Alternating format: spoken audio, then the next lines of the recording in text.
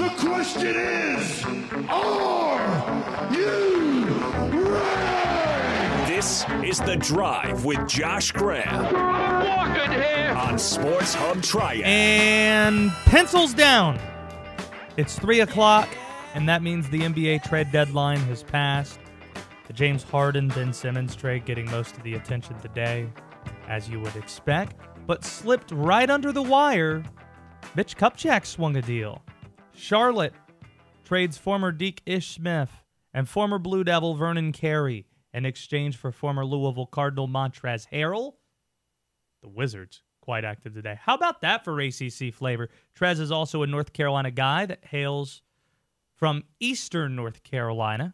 I think he's from Goldsboro. Speaking of ACC flavor, I've been pretty careful about overstating the happenings of Wake Forest basketball this year, but after being in the building in Raleigh for that 16-0 run and that dismantling of NC State, I think I'm there now. After a decade-plus hiatus of being relevant, Wake Forest basketball is back. They hit another milestone last night in a season full of them. Last Saturday, winning at FSU for the first time since 2008, winning at Georgia Tech for the first time since 2004, winning at Virginia for the first time since 2010. It's been that kind of year. Last night, they won their 20th game of the season, and they still have 6 games to go. The last time Wake Forest won 20 games in a season, you got to go back to 2010. It's been a dozen years. Wake Forest also won their 5th ACC road game last night. That's one less ACC road win than Danny Manning had his entire 6-year tenure as the head coach of the Deacs. That's amazing. The last time a Deacon team had 5 ACC road wins in a single year, Skip Prosser was on the sideline, and Chris Paul was running the point in 2005. So Forbes last night, he took a moment to recognize the moment, but says they're far from done yet. So I thought it was a really good road win for us. Proud of my team to get to 20 wins, but we still got a lot of games left, 6 games to play. But I'm happy for our fans, and happy for our community, and happy for our institution. You know, respect is a hard thing to get back once you lose it, and I think we're starting to gain the respect that Wake Forest once had in this league and where we belong, and we're surely not satisfied. In my opinion, 20 wins is a good season, 25 is great, and 30 is special. So we just keep playing. 20 is good, 25 is great, 30 is special. This is a good season. The next 3 games will determine whether or not it can be a great season.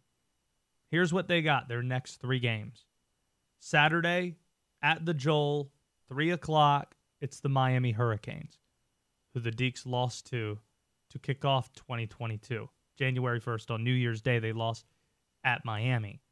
Then they got Duke, who they were beaten by double figures by at the Joel when Kay was out and John Shire filled in for Coach in Winston-Salem. That was a few weeks back. And then they have Notre Dame next Saturday. Those 3 teams, along with Wake, make up the top 4 teams currently in the ACC standings. These next 3 games, it'll show us what Wake Forest is. If Wake is going to be a great team, they win at least 2 out of 3 of those games. And I think they can win 3. I think they can win all 3 of those games. I don't think that's out of the question. But there is something else that's going around watching what Wake's doing. There are still folks looking at it saying, well, it's only because the ACC's having a down year that Wake Forest is the 2nd or 3rd best team in the league. Oh, this is a blip on the radar. It's 1 year. You look at all these transfers they got. This isn't sustainable. This is just a one-off. I don't think that's the case. This is not a fluke what we're looking at. I said this the day after Steve Forbes was hired in Winston-Salem. This is close to 22 months ago. I remember saying, because Wake Forest was the only school to make a coaching change in high major basketball 2 years ago in April of 2020, when normally there will be 8, 9, 10 job openings in high major ball, they had their pick of the litter. It took some courage, amid a lot of economic uncertainty within athletic departments everywhere, for John Currie to pull that trigger, to pay a buyout to Danny Manning and to try and find a new coach. But the risk that they took allowed them to get a basketball coach that under normal circumstances, they wouldn't get. They'd never get Steve Forbes under normal circumstances. But since they took that chance, they got a coach that won 75% of his games at East Tennessee State over 5 years in a good league and has experience recruiting outstanding players in the SEC alongside Bruce Pearl at Tennessee and Billy Gillespie before that, who has a really rich background. But when you look at the players on this year's team, they're losing Alondis after this year. They're losing Hadim C. But those are the only two guys we know they're losing.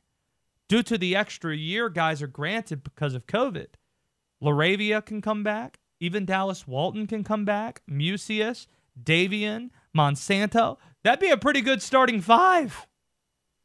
If Steve doesn't add anybody in the portal and doesn't add a top recruit, even though he's involved in a lot of recruiting circles, really good players for next year, that's a pretty good starting five if you got Monsanto and Davian in the backcourt, alongside Laravia playing the three, Musius as the small four, or the stretch four, and Dallas Walton 7 feet standing there at center.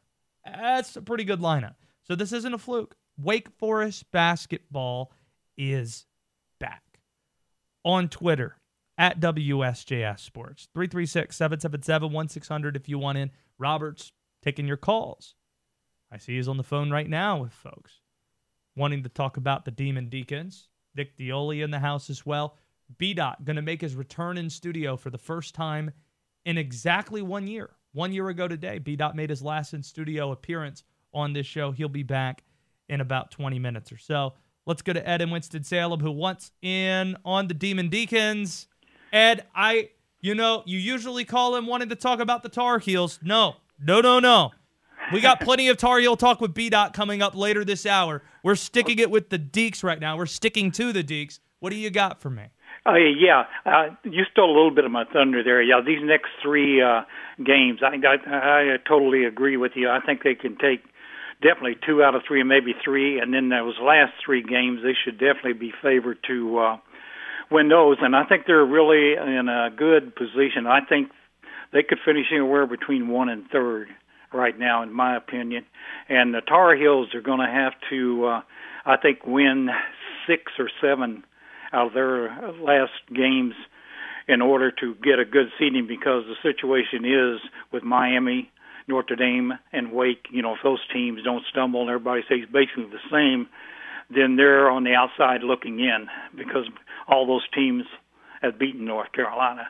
So it should be an interesting ACC tournament. And one more quick thing, Wims is definitely player of the year. He makes everybody better on that team.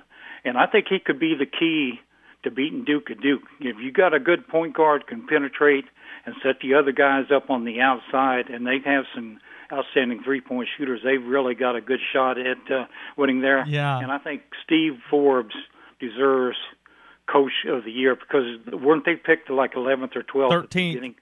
13th, okay. Yeah, to me, he's the Coach of the Year, and that's all I got. I love that. I appreciate the call, Ed. I'll let the Tar Heel comments slide there just because I'm in a good mood today. Even though we said we're going to stick with the Deeks here, that Duke game is going to be interesting. I can't wait for that next Tuesday. Let's go to Mark in Greensboro. One more on Forbes. Mark, what do you have on what Steve's done in a very short period of time in Winston-Salem? What's up, Josh? Yes, Steve Forbes deserves not only recognition for ACC Coach of the Year, he is 100% the National Coach of the Year. We used to joke around when we used to cover the SoCon about Steve Forbes. Steve Forbes was like a mini John Calipari. He would bring in everybody from everywhere around the country for his JUCO ties and everything, and he would get them all ready to play and be at a championship level this quick. But before he was even hired, I had conversations with you on Twitter in direct messages telling you that this guy was the right guy for this, because they needed someone different than Danny Manning. Didn't want to go to like Pac-Kells, even Wes, like Wes Miller, great possibility. But I just feel like, and to hold you up real quick, I'll let you finish in a sec. You were the one that helped talk me into it, because I wasn't into it when we were just looking at candidates. But then after they hired the guy and I started diving into his background, like who he worked for and his winning percentage in the SoCon, that's when I really bought in. But originally, I didn't see it at first, given a lot of the names that were being thrown out. But you were absolutely right. No, I appreciate that. And honestly, it wasn't even about being right. He's just a good person. And, he fell on the sword a little bit for Bruce Pearl back in the day, and he's well documented on that. He's an open book. He's the type of person that you can not only win quickly with, but they will be able to build over the years because of that. And listen, name me another coach that was picked 13th in a league, whether ACC is down or not, and it is, let's just be honest. There's no way anyone had them even close to being in the top three. Not only that, with the opportunity to win it and maybe get, a 5 or a 6 seed if they were to win 25 games this year, I mean, the job he's done cannot be overstated. He's a phenomenal person, but he's an incredible coach, too. No doubt. Appreciate the call, Mark. The only example I can think of was last year when Mike Young, his teams were picked, I think, 12th or 13th in the ACC, and they ended up being a double-bye team in the NCAA or in the ACC tournament. Looks like Wake's going to be that as well. I don't know if Forbes is going to win Coach of the Year just because Mike Krzyzewski hasn't won since 2000. It's the farewell tour, and looks like they're going to finish number 1 in the ACC this year. He's got a lot of knowledge about things I'm curious about, and he's cool. You're on The Drive with Josh Graham on WSJS Sports.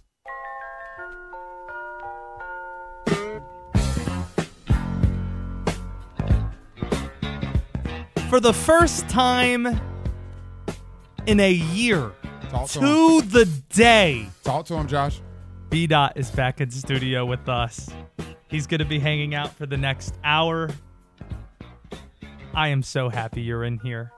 Hey, Josh, this is my first time talking on a radio show in like 2 weeks. It kind of feels a little strange. Usually when I come in here, I've already done my show in the morning, but now I'm a week and a half removed, and it feels kind of weird. Yeah, I think you might be a bit rusty. You think so? Uh-huh. Nah, I don't get rusty, baby. I'm heavily lubed, baby. Huh? Heavily lubed, Let's baby. Let's kick this thing off the way we're supposed to by playing Grahmmer School. Oh. Josh Graham has his own way of speaking. In high school, he didn't play sports, but he did wear a helmet. And just when you think it can't get any worse, my English teacher wanted to flunk me in junior high. Damn. Thanks a lot. Next semester, I'll be 35. Josh is going to attempt to learn BDaht's vernacular. I'm from the old school. I got a street knowledge. You know what I mean? You know what I'm saying? It's time for BDaht's Grahmmer School. And since it's a new era of BDaht being in studio with us, we have new rules to Grahmmer School. Instead of 5 words, it's 3. 3. And also, we want BDaht. I feel like learning should go both ways. Agreed. I'm not the only one to learn things.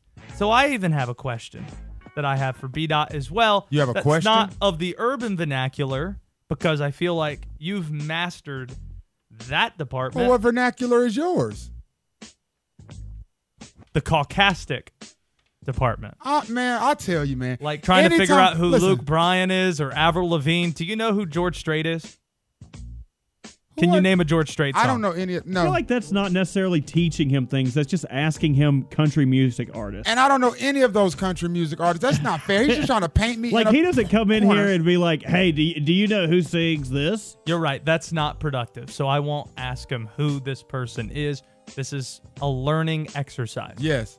So do you want to start with your words or with what I got for you? I'm going to start with my words. Okay. And then you can hit me at the end. What are we going to do lifeline situation? I get 1 lifeline for 3 words, whether it's Robert or the audience. Yeah, we can't give him 2. No, not for 3 words. Yeah, you only get 1 lifeline, and you choose if it's going to be Rob. Who's in there with Rob again?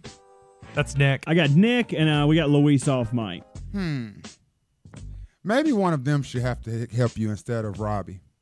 Why? I don't know. Maybe Robbie can give a hint. We'll play it by ear. Let's have some fun. It's our first day back. Listen, if this is your first time hearing Grahmmer School, clearly it sounds like it's our first time playing.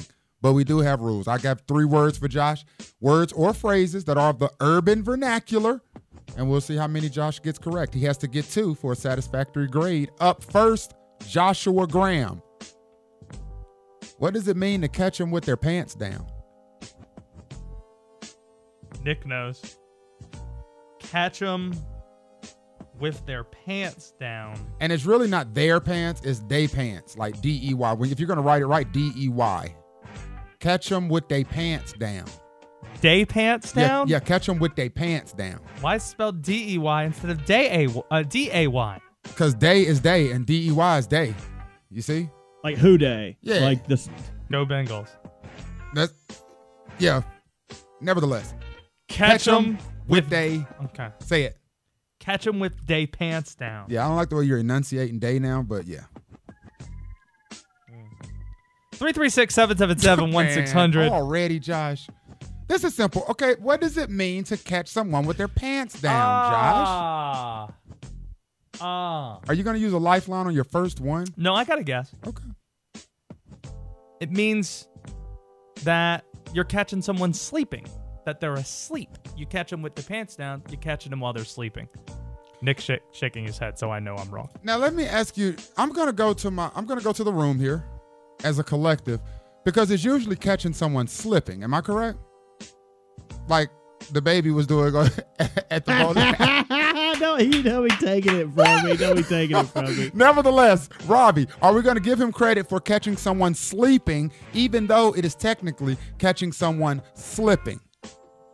That's pretty good. It's pretty close, but that's your call. It is my call. So look, here's how I'm looking at it. Catching somebody, like he said it so direct. Yeah. Like you're catching somebody sleeping. Yeah. But, I mean, technically, if you caught somebody sleeping, they might be slipping, right, especially if you had heat coming. So I would let Josh get a point on this. You're going to give him a point for that. I would give him a point. Yes. You know Wow. what? That's pushing P. Very good. And give him another ding. You don't get a point, but you do get a ding for using last week's word correctly. Good job, Josh. I'm feeling good. That was really nice of you, Robert. Thank you. For those that are wondering, yes, Josh is in Duke Blue today, supporting his Duke Blue Devils as they play Clemson. Let's be clear. Moving right along, Josh. You can't just go out there and say that stuff. People actually believe that when you say it. Yeah. I'm going to feel that fire, baby. What's shilk? Shilk. S-H-I-L-K. Dangerous. Yeah. Shilk.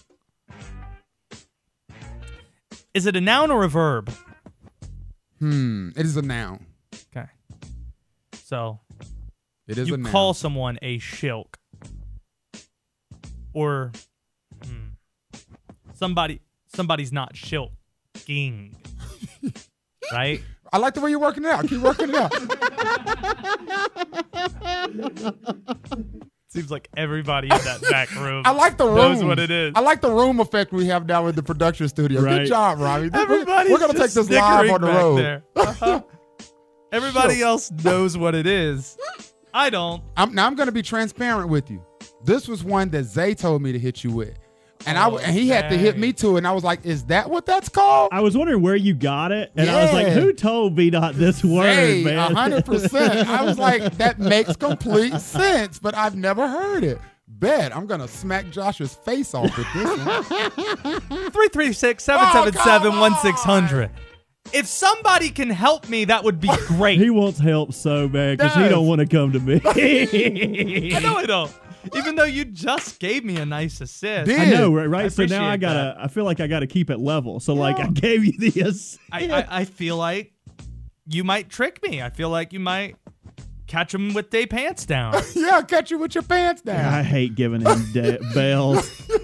But you got he's done a good job today in his Duke Blue polo shirt. I mean, it's blue. I'm gonna take a picture of it. It's clearly Duke Blue. Like right. So if you had to I'm not at a it. Duke game. You're just saying I can't wear this color blue ever. I think that's even worse. You're repping the colors like not at the game. Like you're repping them in your real life. If I wore it at the game, it would be a lot worse. What are you talking about? Like I'm repping Coastal Carolina. I got the teal on. That's okay. What's up? UNC Wilmington, shout out. Shilk. Yeah, Shilk. S-H-I-L-K. I'm going to Nick. That's who I'm going to. Nick, you have been chosen.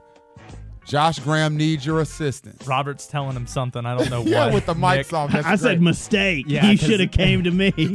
You should have came to me on the last one because I don't know this one. Oh. It's not the back room and hole. Like, No, you don't get all three of us. why You get- not? Because You this guys is not all laugh at me in unison. You can't help me in unison? You No. picked the one person you wanted assistance from, so now he has to at least give a guess to what he thinks Shilk could be. Okay, it's a noun, Nick. You and I can help work this thing together. Yeah, push through, sis.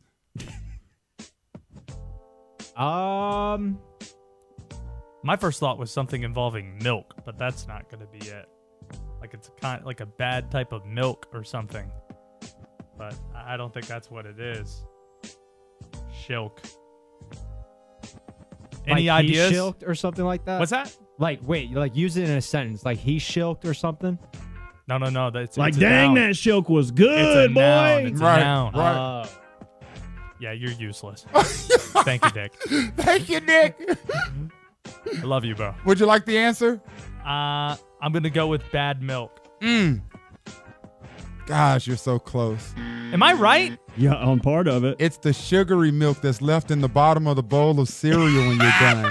It's the Shilk. He said, You worked I all the think way it's through milk. it and talked yourself out of it, Josh. I was rooting for you. You were doing so great. No, but the first two letters seemed like the first two letters of a word I can't say on Right, the radio. but they sound so like I thought what? it was that word. They sound like mixed sugar. with milk, Sugar, which milk is the bad type is of milk. Shilk. Dang it. See, my brain was in the right place, though. All right, last one. Last one for you right here. Someone actually tweeted in sugar milk. See, stop trying to help. Stop with your tweets. Why didn't you call, Phil? No helping on that, Phil. Yeah. Nevertheless, here we go. Last word. Dragon. D-R-A-G-O-N. Dragon. And it is an adjective. Okay. It can't be FCC purposes. It can't be like the joke that everybody makes, right? No. I don't even know what that joke is, so no. Well, then I'll take note of that off air. Thanks. Dragon. Do you think I would get us fired on my first day back by I don't know violating if he does. FCC guidelines? Man, I don't know. I There really was one don't. time you did tweet in and Josh read that whole thing verbatim, and That's his fault. I was worried, boy. I was like, we ain't gonna have a job tomorrow. I don't know what dragon is. Come on, Josh. It's an adjective? It's an adjective. So if I was going to describe somebody as being dragon or having dragon, yes. What could that be? I'm going to say this person's upset. Like, that means you're upset. This guy has, they're about to shoot fire out of their mouth. They're so upset. They're dragon. Gosh, you're so close.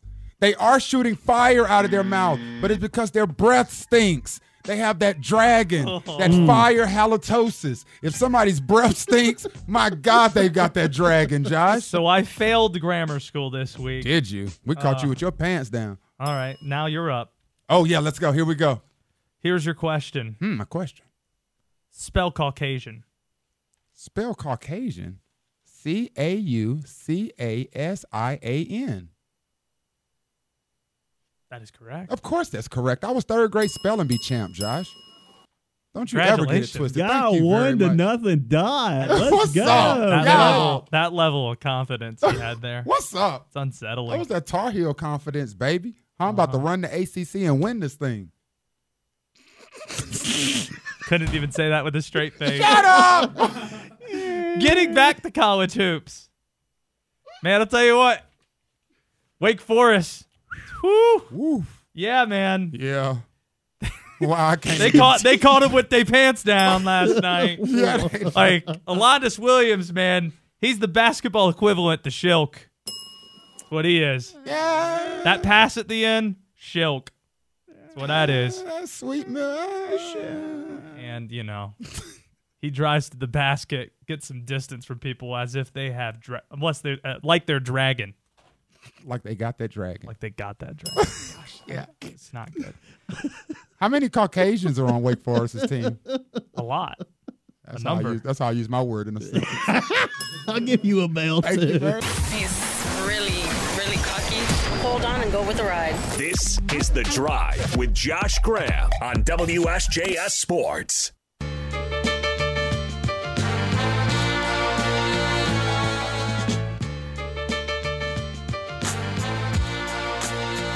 this is our last shot.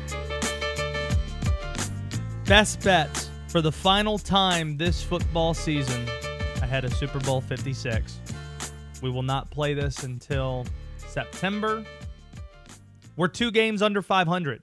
2 bets under 500. So we need to have a strong week this week to get over 500, Robert. We've never had a losing season before. In order to continue to say that, I'm going to have to go 7-4 with these bets because I got 11 here. So let's not waste any more time. It's time for best bets. Your attention, please. Please do not turn off your radio. Why? Let's start with the actual game result. I'm going to take the Bengals plus 4.5. Over the last 10 days, I've gone from thinking Rams blowout to Rams win, probably just going to cover barely, to I don't know if they're going to cover anymore, to now I think the Bengals might win this game. I don't think I'm completely there yet. I'll make an official pick tomorrow. I've been going back and forth really the last 48 hours quite a bit. But consider this. The last 6 underdogs of more than 3 points in the Super Bowl have all covered. 5 of those 6 have won outright. I'm going to take Cincinnati plus the 4 in the hook. Put some money on it. The over-under, 49.5. The last 3 Super Bowls have gone under, so I think this is going to go under 2. I think, Robert, this is probably going to be 23-20, like 24-20 type deal. I don't think this is going to be a high-scoring game, so I think it stays under, especially with both these teams struggling to run the football. That's my second pick. Bengals, Rams under 49.5. Put some money on it. Now let's get to some of the props. The national anthem is being performed by Mickey Guyton. I don't know who Mickey Guyton is, but I do know, based on a YouTube search, she has sang the national anthem before in 1 minute and 27 seconds. I saw another one where she sang it in 67 seconds. The over-under is 98 seconds, so 1 minute and 38 seconds. I'm going to go under on that. Last year was the first time in the last 6 Super Bowls that the anthem went over with Eric Church and company. They had a couple people singing it, so we should have saw that coming. Under on the anthem at 138. Put some money on it. This one, I think you're going to push back on initially, but let me explain my thinking. The opening kickoff will be returned. It won't be a touchback. It'll be returned. Especially if the Rams are kicking, because Jason Gay, the kicker, he's the guy who ended up kicking one short on a 47-yarder in the NFC Championship game. I don't remember the last time I saw a kicker in the NFL miss a 47-yarder short. 18 of the last 20 opening kickoffs in the Super Bowl have been returned. You've got some adrenaline going. You don't want to start the Super Bowl on a touchback. All the light, the flash bulbs are going off. The opening kick going to be returned. That's a 90% rate. So I'm going to go with it being 19 of 21. Put some money on it. Receivers. Give me all those props. Robert, the most popular prop for Super Bowl 56 is Cooper Kupp's over on receiving yards. It started at 100. It has floated to 103. It's gotten to 106, and in some books, it's at 108 now as people continue to pound that. So I'm going to go in a different direction. Give me Odell Beckham's over. 63.5. That's more than 40 yards fewer than Cooper Kupp's total, especially if Tyler Higbee does not play in this game. Odell goes over 63.5. I feel pretty good about that prop. That's the first of my 2 receiving props. Put some money on it. The other, Van Jefferson, longest reception, I should say, over 17.5. I don't even know if LA's going to try to run the ball to win this game. I think they're just going to throw it all over the yard, and that's what they're going to need to do. They have the quarterback to do that now. Again, without Higbee, Targets are going to go elsewhere. A lot of attention is going to be paid Cooper Kupp's way. Van Jefferson will catch a pass and have a reception that's longer than 17.5 yards. Put some money on it. Last Rams bet. Aaron Donald over 4.5 tackles. He's been incredible over his last 6 games. He's facing perhaps the worst offensive line that he's gone up against. I think he gets over that total. He's been pretty outspoken in a way that he hasn't been his entire career, talking about what a Super Bowl would mean to him. I think he said he's done everything in his career that he can possibly do other than win the Super Bowl. We saw him on the sideline before that turnover at the end of the NFC Championship game. He's going to be fired up, and he's going to go over 4.5 tackles. Put some money on it. A Bengals bet. Evan McPherson. That dude hits everything. Tremendous leg. Like when they get over the 40, they're going to line up for kicks. And since I think this is going to be a lower scoring game, there's going to be some field goal opportunities. So McPherson over 1.5 field goals, a bet I'm looking at. Put some money on it. Halftime bet. Snoop Dogg, first to perform. I'm banking on it being Snoop and Dr. Dre based on Robert's definition of who's the first person to sing. And Snoop is the first one on next episode. Snoop's the first one on Ain't Nothing But a G Thing. If you do Still DRE, does it count if Snoop Dogg's the one saying DRE and Snoop D-O-double-G, right? If he's the first one to speak, he's the first one to perform. I like those chances, and there's also a chance it might not be a Dr. Dre Snoop Dogg collaboration as the first song. It might just be a Snoop Dogg one of his own songs. Give me Snoop first to perform. Put some money on it. This is the biggest lock of all of them, though. Over 8.5 halftime songs. Usually, there are 9 or 10. In a hip-hop set, I think this is like the first full-out hip-hop halftime show. They're going to have a ton of songs. I wouldn't be surprised if they got the 13 or 14 songs.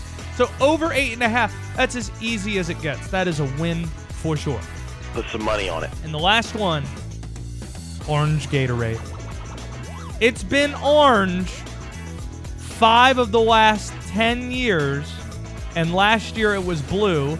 We've got an orange team playing in the game. Gold is a featured color too, so closest thing they have to gold in terms of, I guess they have the yellow Gatorade they could use. I don't remember them ever using that.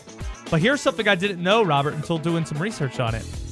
Gatorade picks the color that they want, and they try to randomize it each year. And since they had blue last year, I think they're going to go with orange this year.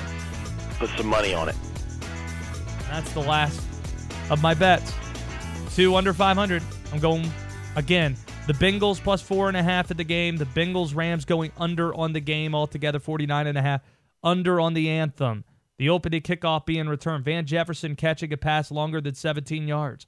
Odell over 63 yards. Aaron Donald over 4 tackles. Evan McPherson over 1.5 field goals. Snoop Dogg first to perform. Over 8 halftime songs. And orange Gatorade. Which of those do you like the most? I was with you on the Cooper Kupp going with other receivers, but when I looked at his stuff, so out of the 21 games that the Rams have played this year, Cooper Kupp has not had over 100 yards in only 7 of those games. Yeah. And the last time that he played the Bengals was in 2019, and he had 7 catches for 220 yards and 1 touchdown. I know we like to look at history as an indicator, but I also acknowledge that these are 2 completely different teams. But also Jared Goff was the quarterback then. Yeah, that's a good point. Bowman writes, I can't believe you haven't talked about all the triad North Carolina players who were on the Bengals. What? We have. This is a 3-hour show, though. That's a good point. Well, this guy's so confident. Whoa, why haven't you talked about that? I mean, DJ Reader, shout out to Grimsley. Shout out to High Point Central, Jermaine Pratt. Played at State. If he would have said, where's all the Ram coverage? I'd have been like, yeah, we have not talked about the Rams. That's a good point. Robert's mad that we talk too much about the Bengals. Jesse Bates, that's all Wake, we've talked Zach about. Taylor, Wake. Like, I could continue to I could keep this going. BJ Hill played at State. Ton of dudes. Ton of them. I guess he knows what he's doing. He can't argue with success, right? Right. You're on The Drive with Josh Graham on WSJS Sports.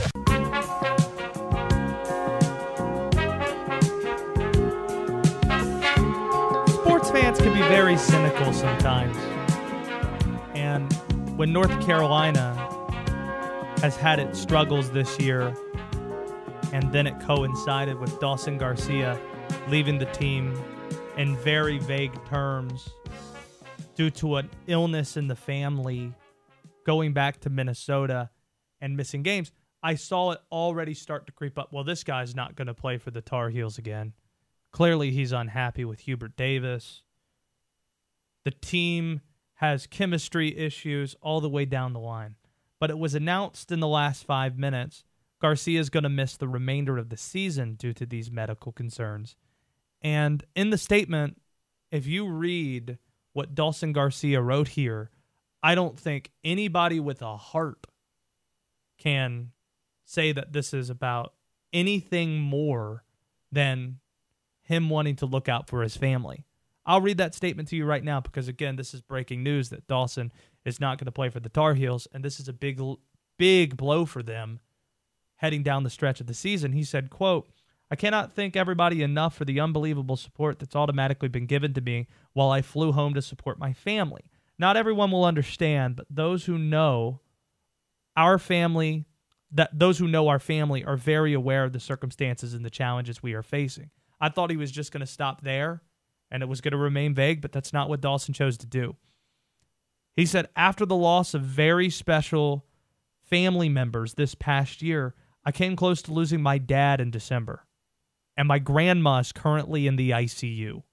With my dad recovering and my grandma fighting for her life right now, it's not even a question to where I need to be right now. My family is my world, and I will always be there for them.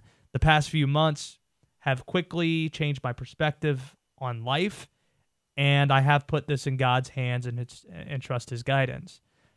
Times like this bring out the beauty in God's people, and I thank all the Tar Heel Nation, my coaches and my teammates for the love and support. I thank them for lifting us up with your powerful prayers. The university, this team, and the fans are special. Go Tar Heels."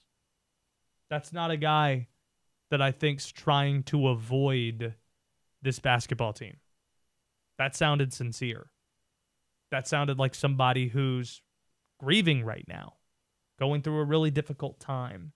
So that's obviously bigger than basketball. So let's acknowledge that real quickly, while also saying it is a big loss for this team, because we saw what North Carolina looked like when they match up with the team that's worth a darn, to use the Southern expression that my mom would always use.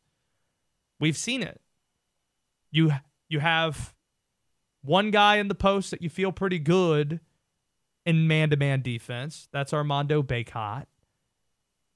Then elsewhere, it's Brady Manick, who you trust offensively, but on the other end of the floor, he's tall, he's lanky, he's not as quick. He gets beat off the dribble by players like A.J. Griffin or Paolo Banchero. It's a problem. So North Carolina, they are dealing with a depth issue. You lose Anthony Harris for the season. He's unavailable. You hope you could get him back next year. You lose Dawson Garcia for the remainder of the season. Same deal. You hope to have that guy back, but I think we'd all kind of be understanding if he decided to enter the portal and play somewhere close to home. Who do you got? How many guys do you trust? We saw DeMarco Dunn and Dontrez Styles get some minutes in this past game, and Styles even made a play in the first half. But how much do you trust those guys to continue elevating those minutes when you didn't give them those minutes early on in the year? How much do you trust Puff Johnson, who's getting more and more? That seems like the guy out of the three who's going to get more minutes as the season goes on. Minutes vacated by Garcia here. So you have your starting five, but then off of the bench, it's Kerwin, it's Justin McCoy, and now it's Puff Johnson. Seems like that's going to be the 8-man rotation in close games moving forward for North Carolina. But that's a tough headline to see that Garcia is not going to come back. And Jesse Edwards from Syracuse, he's going to be out the remainder of the season too with an injury. Tough day when it comes to injuries. Staying in the ACC. Who's more prepared for the NCAA tournament right now? Duke or Wake Forest? I'm not asking who the better team is, because Duke's ranked in the top 10 for a reason. They are the more talented team. They have 3 lottery picks on their roster. Wake, I don't think, has any. They might not have a draft pick on their team, even though I think you got to give Williams and you got to give LaRavia a look. I think Duke's the better team with the higher upside. I think Duke's ceiling is they get to the Final Four and compete for a national championship. But I think that floor is scary, and they're young. And what we saw Monday was they weren't really prepared for the one-day prep. You play an emotional game, you have to flush it, and get ready for the next one. Wake Forest, I trust more to have success in March than I trust Duke right now. Fortunately, they have time. They have about a month to get ready for that. But I think Wake Forest is more NCAA tournament ready than Duke. In the NCAA tournament, you have to play close games. We know that. Everybody's good. And the Deeks, they are off the charts in crunch time.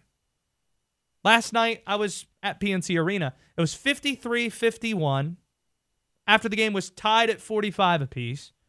And Wake Forest goes on a 16-0 run to close the game. That's in the final 5 minutes. So that was not a single-digit win. But in single-digit wins, Wake Forest, 7-2 in them. 3-0 in games that go to overtime. Duke, meanwhile, single-digit margin games, only 4-4. All 4 losses, they led in the final minutes of those games. The final minute of each of them. And they let them slip away. They struggled to close games. The Deeks, they have more NCAA tournament experience than Duke. When's the last time we ever said that? Wake Forest, more NCAA tournament experience than Duke. The only 2 guys on the Duke roster that have played in the NCAA tournament, Theo John, the transfer from Marquette, so he doesn't know what it's like to be Duke with a target on your back playing in the tournament. He played for Marquette in the 2018-19 season, and that same year was the Zion season. Joey Baker was a part of that class. Activated late in the year, got spot minutes in the tournament. In fact, he scored his first bucket with the Blue Devils in the tournament. So I don't know how much that counts as a role player. But those are the only 2 guys with that experience. Meanwhile, Wake Forest, they got Alondas Williams, Hadim C., Dallas Walton. They've all been to the tournament. Dallas Walton was in it last year. They have more experience in that setting than Duke does. And they passed the test that Duke failed earlier this week. So you had the quick turnaround after an emotional win. Wake Forest, they beat Carolina by 22. And fans stormed the floor, and they rolled the quad. Steve Forbes was a part of it. Players were a part of it. Yet 2 days later, Boston College comes in, and they beat them by 30. I get it's BC, but that game was over from Jump Street because the team was dialed in. Wake Forest has that mentality. They don't have as much talent as Duke does. So don't get me wrong here. But I do think they're more NCAA tournament ready than Duke is. We'll see if that changes over the next month. Keep that game circled. Duke Wake Forest next Tuesday. Steve Wiseman will join us from Clemson ahead of Duke Clemson tonight. It's an 8 o'clock tip at Little John Coliseum. Sam Mills, is he going to get into the Hall of Fame tonight? NFL honors. That is later on tonight, so between 9 and 10 o'clock, we'll learn what Sam Mills' fate is and his final year of eligibility as a modern-day candidate. I'll give you my opinion on what's going to happen with this year's class next on The Drive. I love butt stuff. I hate spiders. I stole a pen from the bank. I cried during About a Boy. Moving on. The Drive with Josh Graham on WSJS Sports.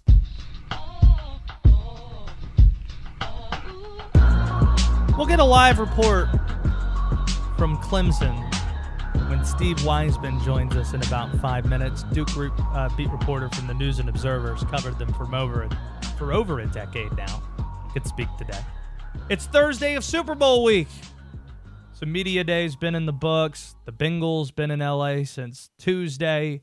Roger Goodell had his State of the NFL presser yesterday. And tonight is the NFL Honors Show. Will Aaron Rodgers win the MVP? Yes. Some of the other awards, where are they going to be divvied out to? We'll figure that out. And between 9 and 10 o'clock tonight, we'll finally learn if Panthers legend Sam Mills gets into the Hall of Fame. It's his 20th and final year of eligibility as a modern-day candidate. I hope I'm wrong on this, but I don't see him getting in. I'm expecting Sam's going to get snubbed, and here's the reason why. Unlike a sport like baseball, only 5 spots for modern-day candidates, it is really hard to get in. And this year, I see 3 locks. 3 locks to get in. Either or, Torrey Holt, Reggie Wayne. One of those 2 receivers will make the cut. It seems like Reggie Wayne is seen to be more favorable to get in because of his connection with Peyton Manning and all that. And some of his other teammates have gotten in, Marvin Harrison, Edgerrin James. Then Torrey Holt, the pride of Gibsonville and NC State. Tony Baselli has been a finalist for 6 consecutive years, only overlooked because they didn't want to put multiple linemen in the same class.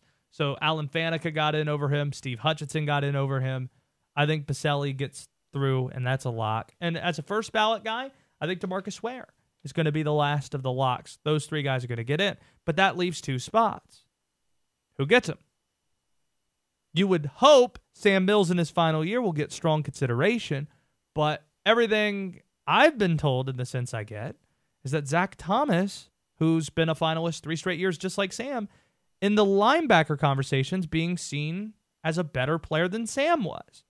A lot of this, I think, has to do with the fact Sam played a long time ago.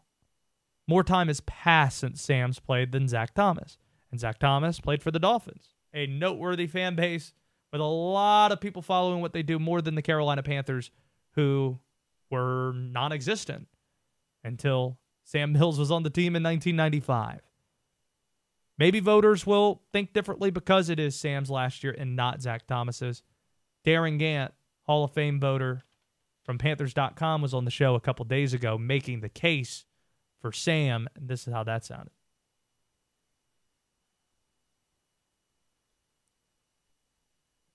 I believe Sam Mills belongs in the Hall of Fame. I think a guy who created something out of nothing in 3 places. The USFL didn't exist. The Carolina Panthers didn't exist. And the New Orleans Saints never had a winning record in 19 years before he showed up on the scene. And all of a sudden things got better in all those places. And Sam had a lot to do with that. Steve Wiseman going to join us in a minute from the News and Observer, getting set for Duke and Clemson, but the last spot that's available, if Zach Thomas is getting the 4th one, I don't think it's going to go to another linebacker. I could be wrong, but I look at some of these other candidates, and Richard Seymour won 3 Super Bowls in the 90s or in the early 2000s. Richard Seymour has been a finalist for multiple years too. I would guess that he gets in. And if it's not him, I could see them letting Rondé Barber get that 5th spot. Looking at some of the other candidates, I saw someone making a case for Andre Johnson. Okay. There are a lot of wide receivers, right? It was difficult for Andre Johnson to get in over Steve Smith as a first ballot guy into the finalist room. But when Torrey Holt's there and Reggie Wayne's there and they're waiting, Andre Johnson's not going to be a first ballot guy. The Devin Hester stuff's the one that fires me up. It better not be Devin Hester as a first ballot Hall of Famer. I'm not the guy who's going to say a punt returner should never get in. If you're the best at something, you should get into the Hall. I think Cam Newton's a Hall of Famer. Some people push back on me on that. I think when Cam has 30 more rushing touchdowns than the next closest quarterback on the career rushing list, I think we need to think about Cam a lot differently than we think about some of these other guys. He's the best rushing quarterback in NFL history. So I think he should get in. Steve Tasker. I'm in favor of Steve Tasker getting into the Hall.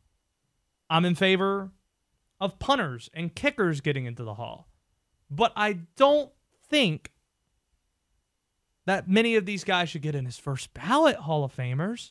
First ballot.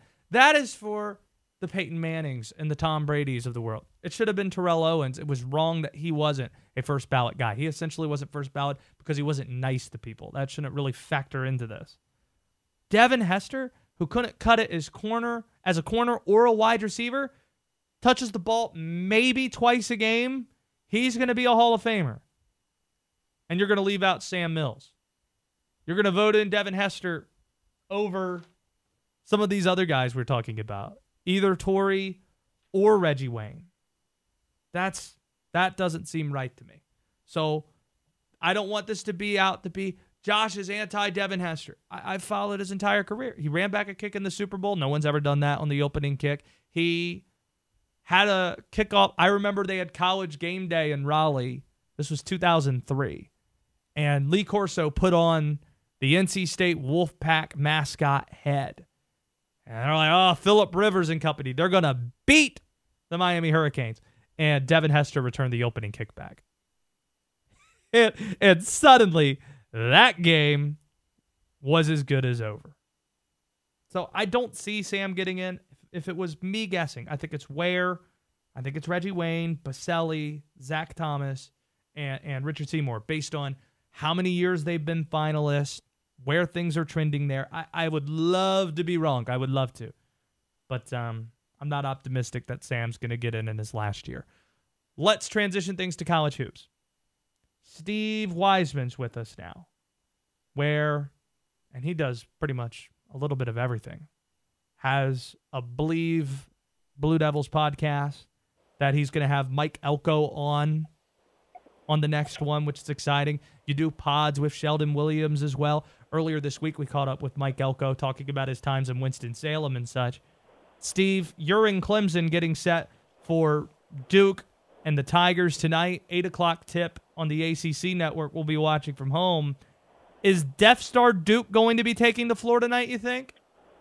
You know, that's usually the case after they lose a game, right? It's very unusual, last season excluded, right, that Duke would lose 2 games in a row. So, but this is a road game.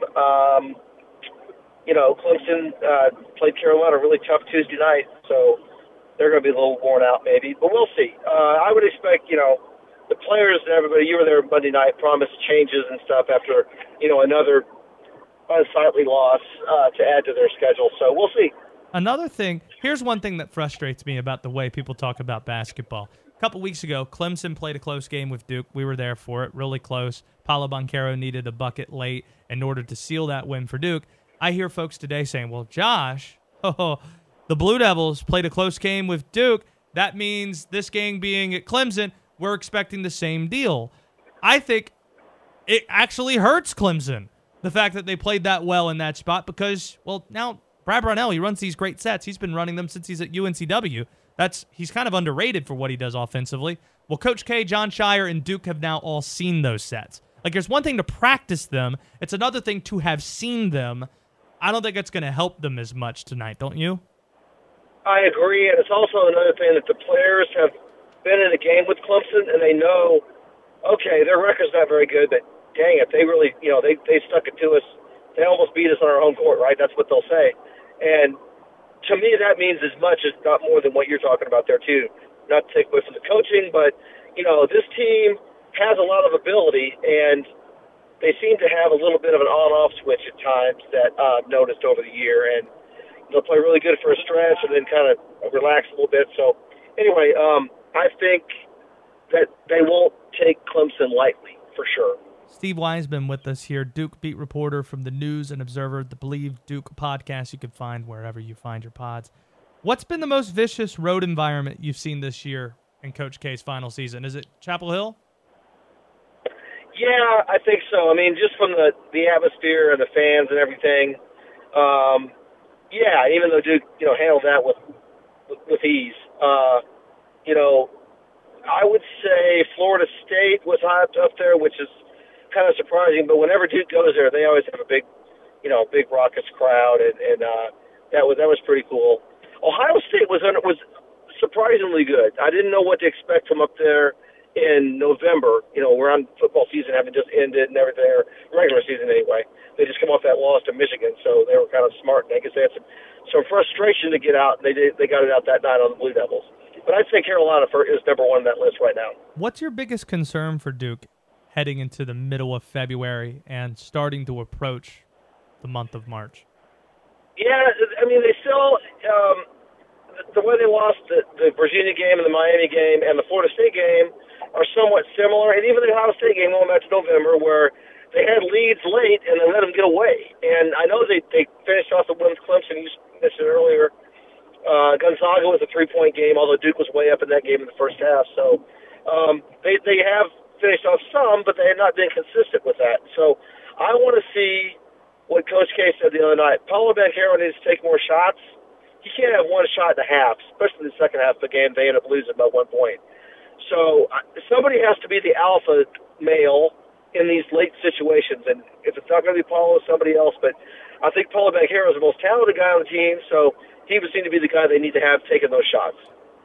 Is there a common thread between these 4 losses? In other words, is there a blueprint that you're noticing teams are putting together to play Duke? I mean, it helps that A.J. Griffin had, 4 shooting nights, right? I mean, I think he's the X factor on this team. When he scores over 20, I don't know who can beat him, to be honest with you, because normally that means everybody else will do a little bit, and that'll be enough. I mean, we saw what he did at Carolina and, at Wake Forest when they won that game over there. Those are a couple of his biggest games. But, the turnover thing has been a little bit of an issue. They had 15 the other night against Virginia. And so they had 15 against Florida State. They had 17 against Miami. So I think, that taking care of the ball. And, of course, Banchero had the turnover late that gave Virginia a chance to win it. So I think taking care of the ball in those late situations is one thing I've noticed, too. He's on Twitter at Steve Wiseman NC. Read his stuff, newsobserver.com, and in the pages of The Observer. He's at Clemson getting set for Duke Clemson at 8 o'clock tonight. You let me know if what I'm about to say sounds insane to you or if this tracks for you. But I watched Wake Forest last night, been following them quite a bit. Duke is more talented than Wake Forest is. They are a better team, and they have a higher ceiling of where they can go. But I think Wake Forest, it's possible, and I buy this, probably more ready to play in the NCAA tournament than Duke, because you know that NCAA tournament games are going to be close. Duke this year in single-digit games decided by single digits, 4-4, and they led in all 4 of those games in the final minute. The Deeks, 7-2, and that includes 3 overtime wins. Last night it was a 1-point game with 5 minutes to go, or a 2-point game. They closed it on a 16-0 run. It's crazy to think, Steve, but the only NCAA tournament experience I believe on this roster for Duke is Theo John and Joey Baker.